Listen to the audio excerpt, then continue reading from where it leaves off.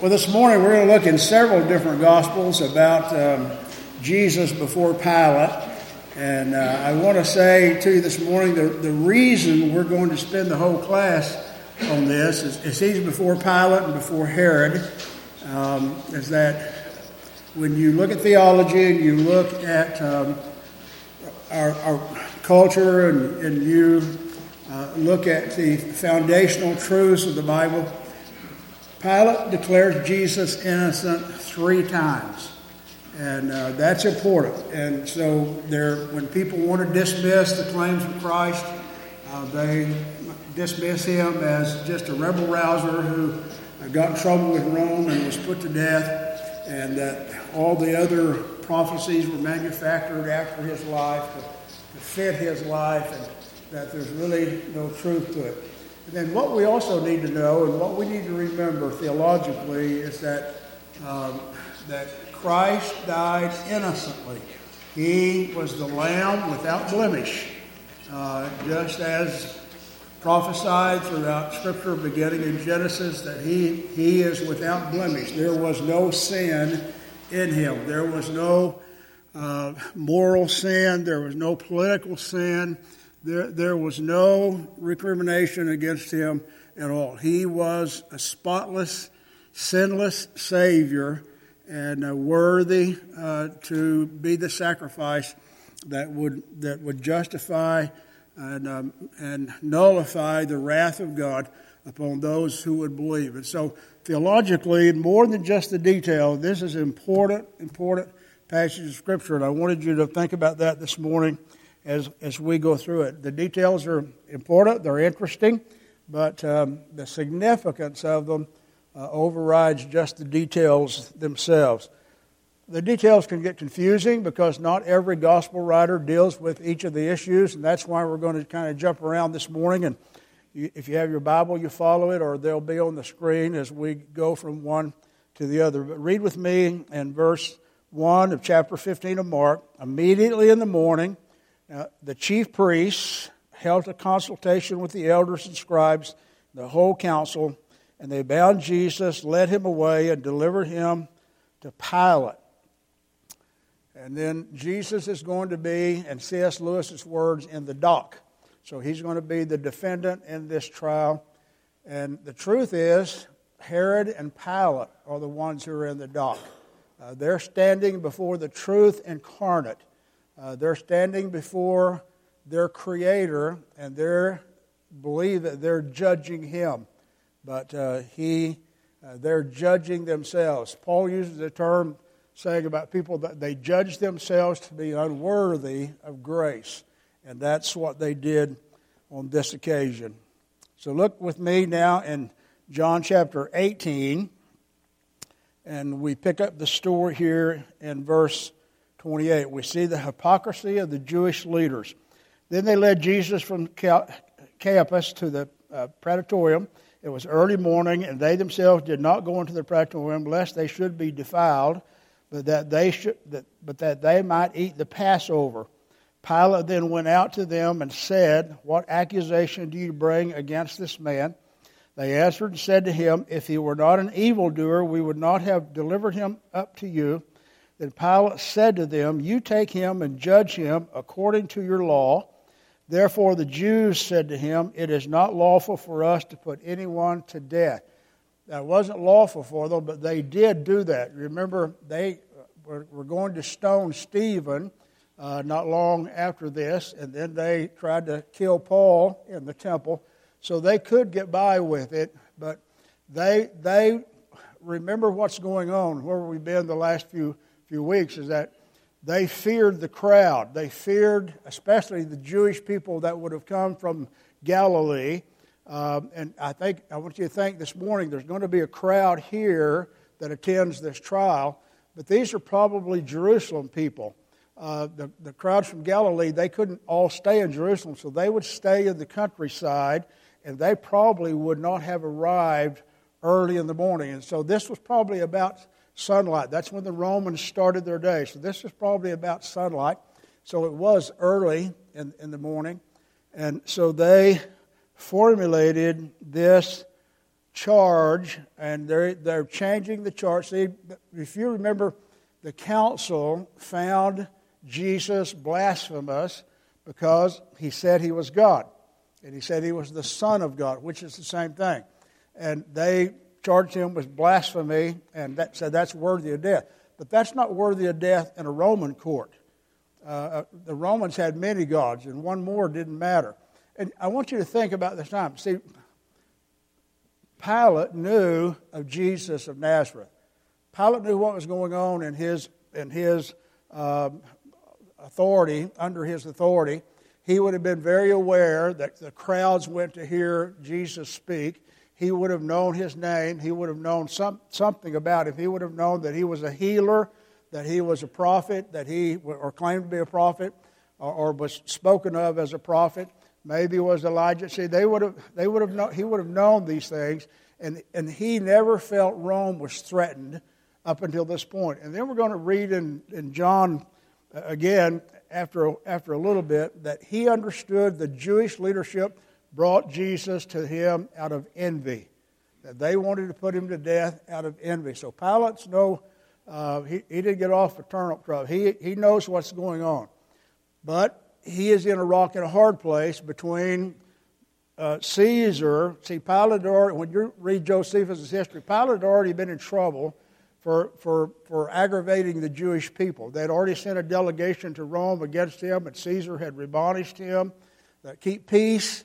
Don't be picky. And there was over some images on shields that he had put in Jerusalem, and so so Rome was telling him pacify the Jewish people, and so now he has this crowd led by the priests, and he is under pressure, and he knows what he's doing is not right.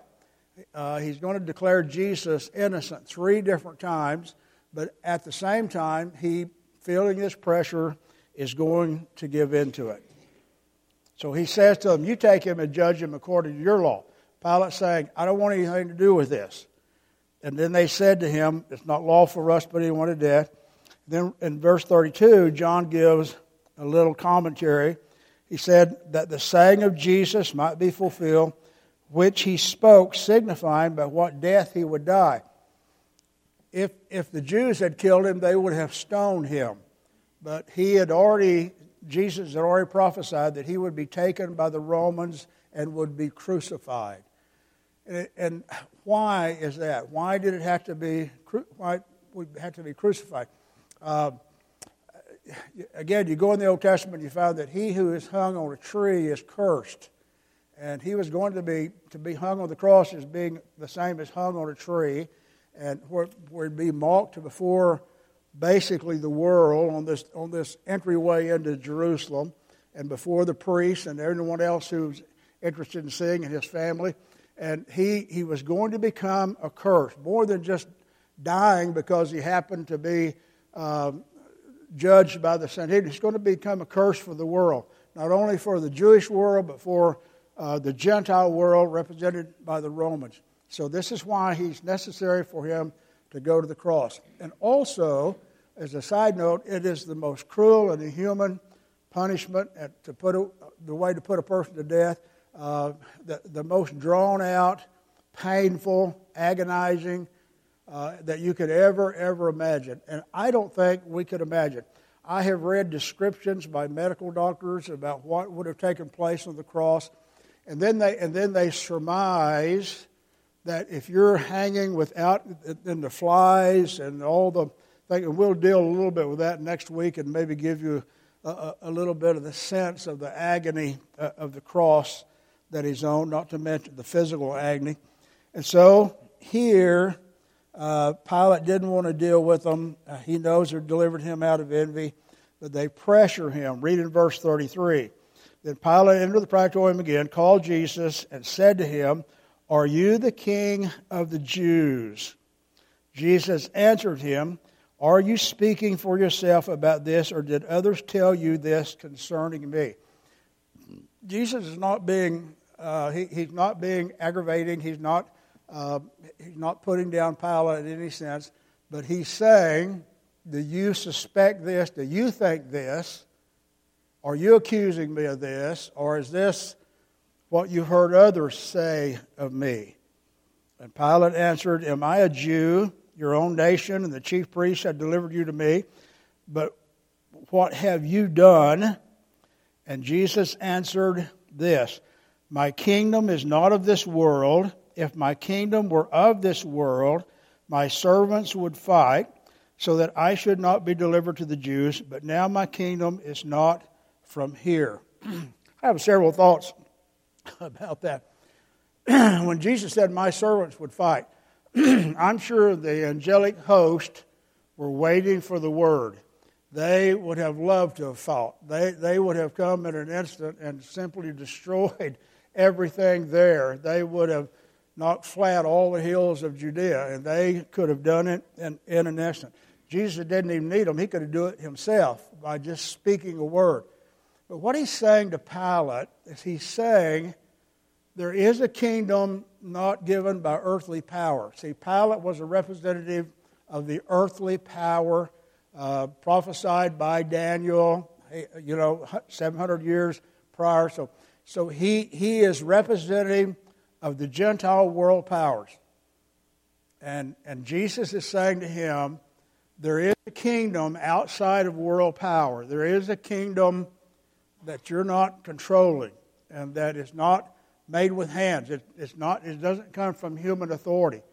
And I want to say thinking about political. See, we're living in a time that our political situation, both parties, I'm not talking about one party, but both parties, they're not recognizing that our and I won't say religious rights, but I should say Christian rights, that our Christian rights do not come from the government. We don't have a right to preach the gospel because the government says so, whether it's Republican or Democrat or the Whig Party or whoever. We don't have, that right doesn't come from them. The right of our own moral authority doesn't come from the government. It comes from God. It comes from the kingdom made without hands. It supersedes the kingdoms of men. And we need to remember that because we get into trouble when we think that we have liberty given to us by the government. And we want to defend the liberty given to us by the government. Later on, this is so important, I didn't put it in the notes, but later on, Paul is going to say to Timothy that you're to witness a good confession before the world as Jesus did before Pilate. And this is what he's referring to, that Jesus witnessed the right confession before Pilate. What Jesus witnessed to Pilate for all of eternity and for all the world to know, anyone who wants to read the Scripture, the importance of this theologically is he's saying that I am of a kingdom that doesn't come from man. And if you would recognize that, you're going to know that is truth. And Pilate doesn't get it, and most of the world doesn't get it. Paul gets it, and he says to Timothy that you witnessed this good faith witness, and that's what we need to do. We need to witness to our world, and the people we talk with is not the rights that we have as citizens of the United States. We need to talk to them about the rights and authority we have as citizens of heaven, that we belong to God. And we're His citizens. We're His children, first of all. And that knowledge sets us free to suffer persecution without bitterness and without anger. And to accept it, and accept it as a part of what happened to our Lord and what will happen to us as well if we are in that situation. So then we read this. Pilate, verse 37, said, therefore said to him, are you a king then? And Jesus answered, you say rightly that I'm a king. For this cause I was born, and for this cause I have come into the world, that I should bear witness to the truth. Everyone who is of the truth hears my voice. And what is the truth? The truth is that God is the sovereign over all creation. The truth is that God is holy, that God has a right to judge. The truth that He bears witness to is that God holds mankind accountable, that Christ has to come to die to pay the penalty so that salvation would be available. No one can save themselves. No one can keep the law, the Jewish law, and save themselves. We can't keep any Gentile laws and save ourselves. But the truth is that God is holy and righteous and demands that His wrath be justified. We don't hear much about that anymore, but His wrath is real, and His wrath is against those who are in rebellion against Him, and the rebellion is simply refusing to believe. The rebellion is that we will not submit our heart. An unbeliever will not submit their heart to believe and to humble themselves before God. That is rebellion. Now, we have a tendency to think of sin in categories of how wicked it is morally. And it is wicked morally, and there are categories of sin, but that's not what God's concerned about primarily. What He's concerned about primarily is that do you believe and do you worship? And then the others follow after that. And so it's really, really interesting. And this is what Jesus said. This is His witness before God and before mankind. This is the truth. He is witnessing to the truth. That's very, very significant in our world. My kingdom is not from here, but for this cause I was born. So He was born of a woman, made under the law, Galatians 4:4. But then He said, and for this reason I came into the world. And the wording in the Greek, and I'm not a Greek scholar, but I read after them, but the wording is that I existed, but I came into the world. And again, He's speaking of His deity before. Jesus didn't originate at His birth. And there are perversions of Christianity who say that He, and there are perversions of Islam said, He became a man at His birth. That's when He became. And even if He's special man, but that's when He originated, was at His birth. No, He came into the world. He was already alive. He was already who He was, but He simply came into the world. Again, it's a major point of theology. People have died for that point over the years, and it's a great separation of what you believe about Him. And then Pilate responded, verse 38, what is truth? And when he had said this, he went out again to the Jews and said, I find no fault in Him at all. No fault at all. He's not seditious. He's not in rebellion. None of the charges that you brought are true. I find no fault in Him at all. And while this is happening, Judas, go to Matthew chapter 27. Judas has some remorse and goes back before the priests. Verse 3, then Judas, his betrayer, seeing that he had been condemned, was remorseful. So Judas probably had heard about the council before the Sanhedrin. He was remorseful, brought back the 30 pieces of silver to the chief priests and elders, saying, I have sinned by betraying innocent blood. They said, what is that to us? You see to it. That he threw down the pieces of silver in the temple, departed, and went and hanged himself. But the chief priests took the silver pieces and said, it is not lawful to put them in the treasury because they are the price of blood. And they consulted together and bought with them the potter's field to bury strangers. And then Matthew makes this comment, therefore that field has been called the field of blood to this day. Then was fulfilled that was spoken by Jeremiah the prophet, saying, and they took the 30 pieces of silver, the value of him who was priced, whom they of the children of Israel priced, and they gave them to the potter's field, gave them for the potter's field, as the Lord directed me. So Matthew is making it clear, this is a fulfillment of Scripture. This is a fulfillment of prophecy. And I put a word in the notes about Judas. Sometimes you get questions. Make no mistake, Judas, the Lord knew that he was going to betray him. And so we think, did Judas have a choice? Did he have free will? And then here's a point of theology. And if you went through the theological classes we did years ago on the Tuesday nights, and some of you went through them for a year, I mean, you may remember that you have free will according to your nature. Okay, before you come to Christ, you have a fallen nature. And you have free will to operate inside that nature. You can't choose outside that nature. You choose what's good for you, what you want to do inside that nature. When you come to Christ, now you have the nature of the Holy Spirit. You have the Holy Spirit within you, and you have free will to choose inside that nature. So do you have free will? Yes, according to your nature.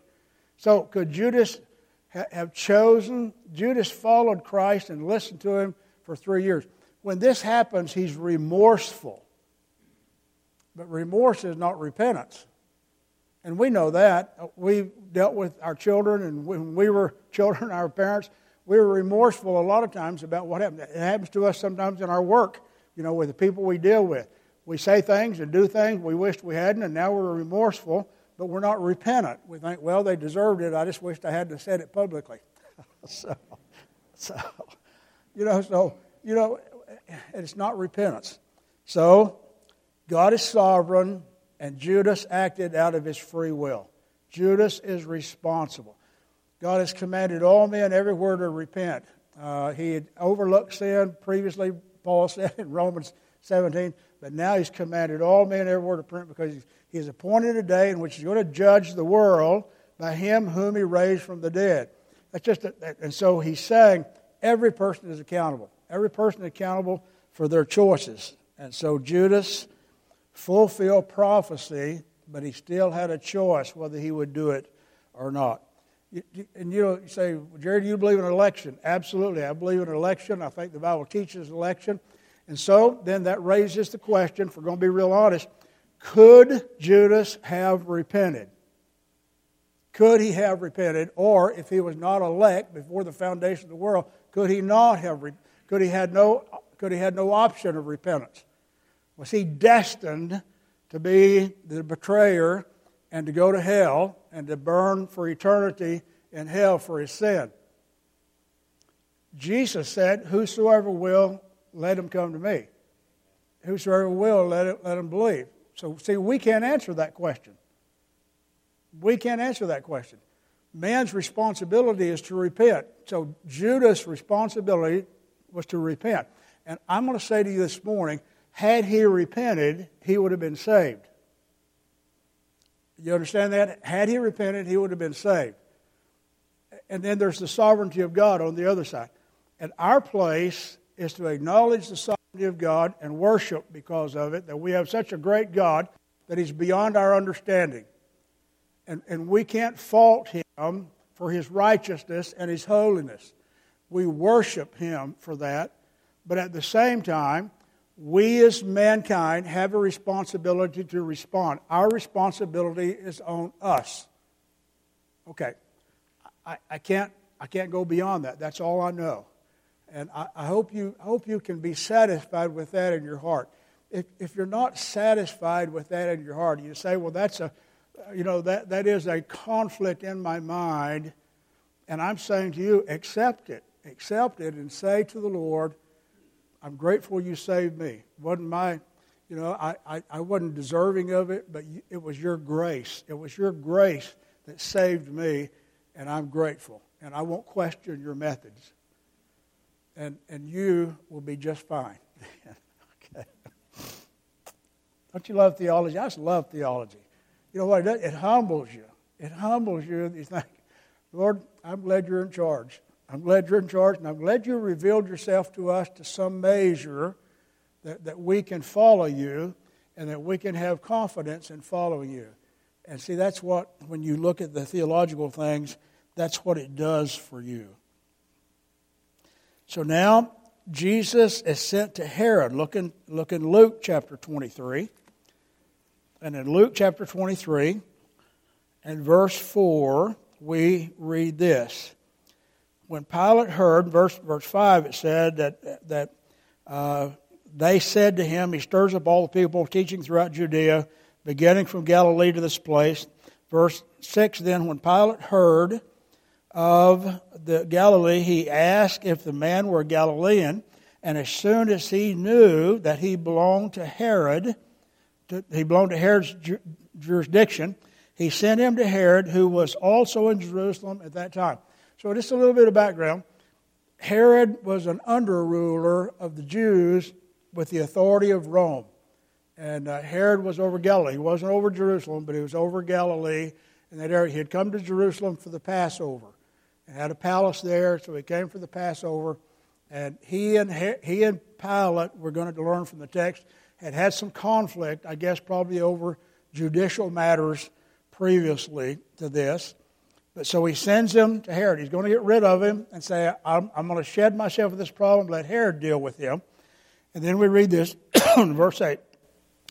Now when Herod saw Jesus, he was exceedingly glad, for he had desired for a long time to see him, because he had heard many things about him, and he hoped to see some miracle done by him. Isn't that interesting? Pilate was just curious about Jesus. He had heard a lot about him. He had heard about the miracles that he had done, and he wanted to see a little magic himself. And so he looked forward to seeing him. And then verse 9, then he questioned him with many words, but he, Jesus, answered him nothing. You know, when Jesus stood before the Sanhedrin, he didn't respond to the charges.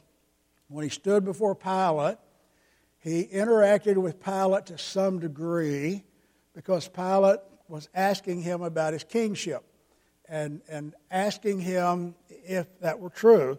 And so Jesus responded that was true, and had a little discourse about why he came as a king of a different kingdom and about him being truth. So he responded to Pilate because it was the legitimate question.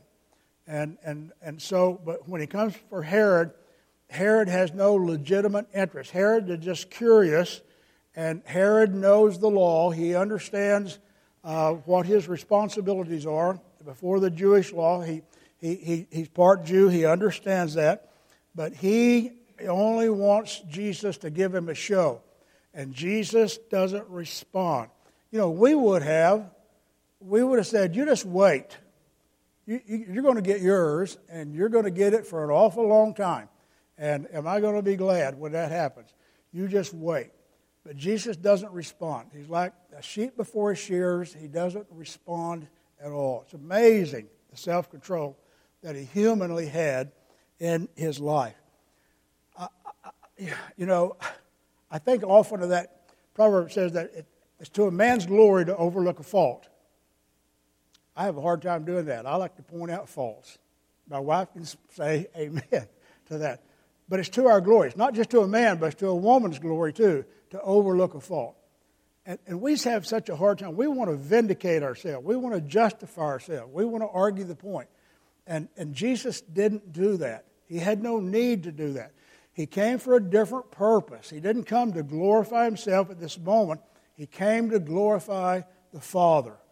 And if we could ever learn in our life that I want my life to glorify the Father in my day-to-day relationships, it would solve a lot of problems in our life. It would solve a lot of conflict in our personal relationships with each other. If our desire was to glorify the Father and not ourselves. And I'm preaching to myself here during this time. So he sends him to Herod. Herod's a despicable character. History bears that out. And Herod treats him despicably. Verse 10. And Herod questioned him, verse 9, but he answered nothing. The chief priests and scribes stood by, vehemently accusing him. Then Herod, with the men of war, treated him with contempt and mocked him, arrayed him in a gorgeous robe, sent him back to Pilate. And that very day, Pilate and Herod became friends with each other, for previously they had been at enmity with each other. So now he goes to Herod. Herod adds no charges. He brings no additional charge. He brings no accusation against Jesus. So there's no recrimination about Jesus' life or ministry that comes from Herod. He's innocent. And it's recorded that he's innocent. So he goes back to Pilate for the second time now, and we find this in Matthew chapter 27. And again, let me tell you, you can go online and look at a harmony of the Gospels and read this account chronologically for yourself, if you'd like. Matthew chapter 27, verse 15. And now at the feast, the governor was accustomed to releasing to the multitude one prisoner whom they wished. And at that time, they had a notorious prisoner called Barabbas. Therefore, when they had gathered together, Pilate said to them, "Who do you want me to release to you, Barabbas or Jesus, who is called Christ?" For he knew that they had handed him over because of envy. And while he was sitting on the judgment seat, his wife sent to him, saying, "Have nothing to do with this just man, for I have suffered many things today in a dream because of him." Isn't that interesting? Pilate's wife is saying he is a just man. Just means without condemnation. It means that he is without an indictment against him. And so she's saying, I in my dream see that he is a just man. And Pilate probably now is under more pressure because his wife is saying this to him. It's really interesting that Matthew would put that in there. How did Matthew know that? Was somebody in the crowd that, Pilate read that out loud? Or is it revealed to him by Jesus in his 40 days of ministry after that? I don't know. But it's the Word of God, and we know that it happened. So the governor, verse 21, answered and said to them, "Which of the two do you want me to release to you?" And they said, "Barabbas." And Jesus said to them, "What then shall I do with Jesus, who is called Christ?" And they all said to him, "Let him be crucified." Then the governor said, "Why? What evil has he done?" And they all cried out the more, saying, "Let him be crucified." When Pilate saw that he could not prevail at all, but rather that a tumult was rising, see, he didn't want the tumult, he didn't want the riot to take place, he took water and washed his hands before the multitude, saying, "I am innocent of the blood of this just person. You see to it." No way does Pilate become innocent of the blood of this just person. Pilate is condemning him to death, and he's not innocent. You can go through all the symbolism you want. You can say, well, this is on you, but it wasn't on them. It was on Pilate. He shared in that responsibility. He is giving assent to something he knows is unjust, and he's doing it because of political pressure. He doesn't want a riot to take place. He's acting out of self-interest. And how often do we do the same thing? We who know Christ, we act out of self-interest instead of to the glory of God. I've already mentioned that to you, but we're seeing it then here in Pilate. So where do we get to? Look again in our text.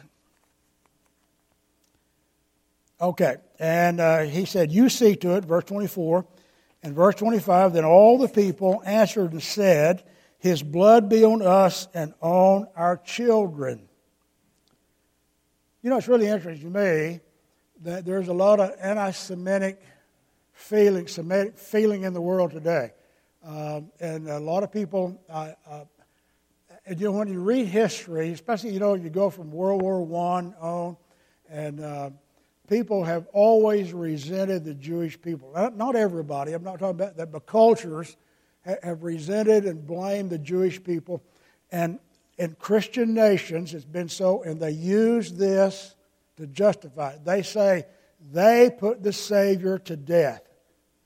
They read this verse and others, but they say that they condemned Jesus to death. They put the Savior to death. They should be blamed. They should be blamed today, 2,000 years later. They're culpable of this, and so they're guilty of other things so we resent them, we despise them, and that feeling runs rampant. And when the Jews are successful, because God has His hand on them to some degree, even unregenerate, and they become successful because they adhere to some biblical principles, people resent them even more. If you're a resentful person and somebody's doing better than you resent them simply for that, for no other reason, or you resent their happiness, their possessions or whatever. And so this has always been true. It's really interesting. But you know, I'm guilty of the death of Christ. My sin sent Christ to the cross. Your sin sent Christ to the cross. That's the reason he came into the world. The Jews were an instrument that God used. And had we been there, we probably would have cried out, "Crucify him," as well. Now, why would this crowd choose Barabbas, who was an insurgent? That means he had guilty of sedition against the Roman government. He led an insurgency against the Roman government because the Jewish people hated the Roman government, and so it was easy for the chief priest to say to them, ask him to release Barabbas and not Jesus.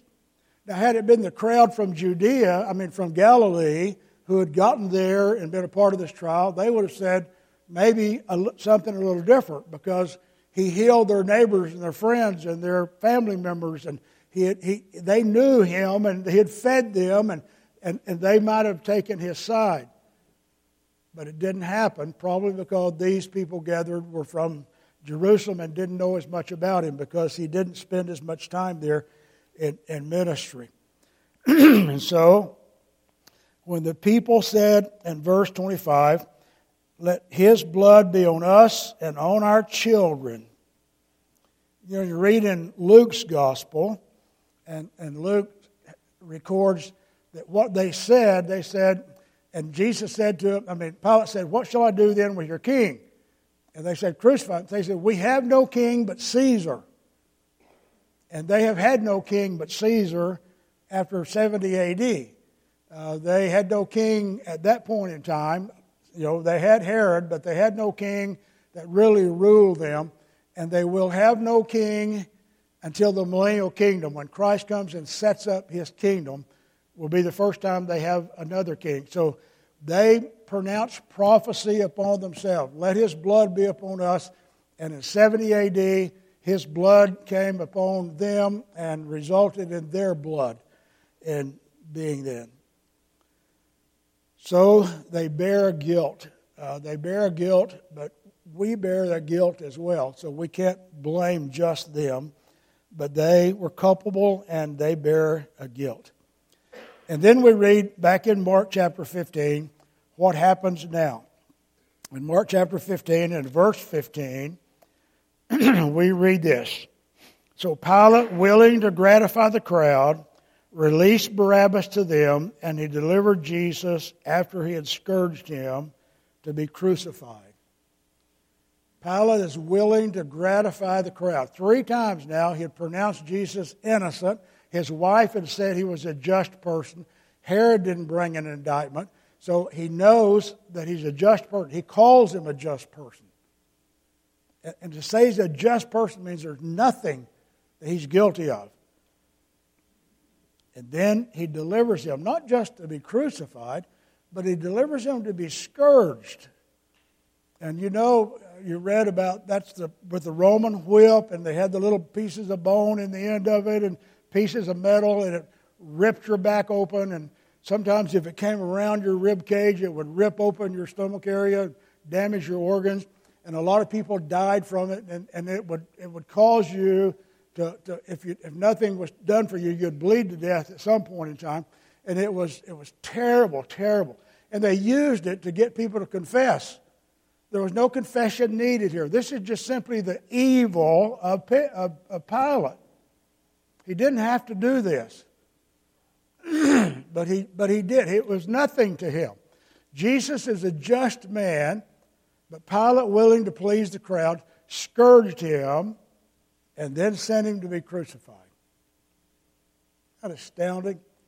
Man is wicked when it comes, unless they know Christ. Our nature is fallen, and it is Christ's nature within us that causes us to have some measure of decency. That's why in the tribulation, and when the rapture takes place, prior to the tribulation, that's why our world's going to go crazy, because the Holy Spirit's going to be taken, the presence of the Holy Spirit is going to be taken out. Then the Spirit will be at work, but not in the people like us, and the restraint of evil will be removed. And it will be a wicked, wicked time. And you read of that in the book of Revelation, that the very first half, I believe, is man's inhumanity against man. And it will be a terrible time. So then we read about the mockery of what happens here in verse 16 of Mark 15. Then the soldiers led him away into the hall called Praetorium, and they called together the whole garrison, and they clothed him with purple. They twisted a crown of thorn, put it on his head, and they began to salute him, "Hail, King of the Jews." Then they struck him on the head with a reed, spat on him, and bowing the knee, they worshipped him. And when they had mocked him, they took the purple off him, put his own clothes on him, and led him away to crucify him. So not only did they scourge him, but they mocked him. And they mocked him. It's unimaginable. They mocked him. And Jesus did that for us. It's just astounding to me that would be possible. Listen to what Isaiah. Remember Isaiah 53, and just a little portion of it. He is despised, rejected by men, a man of sorrows, acquainted with grief, and we hid, as it were, our faces from him. He was despised, and we did not esteem him. Surely he has borne our griefs and carried our sorrows, yet we esteemed him stricken, smitten by God, and afflicted. And that's just a portion of it. And Jesus did that for you. He did that for you. And as they sang, and then he sought you. Oh, he sought you. His grace sought you, followed you until he captured your heart. I'm going to close with a note by an author called David English. And he talked about, I want to give you this little bit, he talked about the evil intent of each group represented. And I would say it's the selfish intent of each group represented. Selfishness makes us sin. Selfishness personally makes us sin against each other, against the Lord. And I recognize what happens here. The leaders of the Jewish nation feared their loss of place. They feared the Romans taking away their place if Jesus had his way. The crowd wanted an insurrectionist released from Rome, that he might lead insurrection against Rome, because they despised Rome. So they had their selfish reasons as well. Pilate had his fear of Rome, fear of Caesar, so he had his selfish reasons as well. And then David English says this story continues to have a relevance since the teaching, dying, rising, and ascending of Jesus are a constant rebuke to our human values and systems. Excuse me. Did you hear that? Jesus' death, burial, and ascension is a rebuke to our human values and system. Now, what are our human values? This is contrast. He goes on and says, here's Christ's values. Here's the biblical value. Giving to gain, dying to live, measuring time by eternity, estimating greatness by the degree of lowly service, first being last and last first, and the meek inheriting the earth. And then he said, these do not simply cause derision, they produce great anger. When the gospel is preached, the gospel of humility, the gospel of dying to give, and all those things that he just listed, and people won't receive it, it produces anger. It produces anger. And then I put a footnote to what he said of my own. And I say, for we who know Christ as Savior and are indwelt by the Holy Spirit, when we do not live out those principles, it produces great guilt within us. And we live with that guilt. And that guilt makes us do hateful things. That guilt creates chaos in our lives, in our heart, and in our relationships, and in our world. So let us be like Christ. Let us follow his example. Let us humble ourselves. How could he do that? He did it because he had purpose. He had a greater purpose. And we do too. If we just think on it and remember it and ask God to help us. Pray with me. Our Father, we thank you as we spent this time. Lord, we thank you for the theology behind what Christ did. Lord, help us to be faithful. Help us to be grateful. Lord, help us to remember when we're facing temptation that Christ faced it before us, that he was willing to suffer, that we might have a choice, Lord, that we might choose the good, even if it's not expedient. Lord, help me to remember that. Help these good folks remember that. And might we glorify you in our choices. We praise you and thank you for the Lord Jesus, for his love for us, and that he pursued us with his love. We pray in Christ's name. Amen. Well, God bless you. See you in church.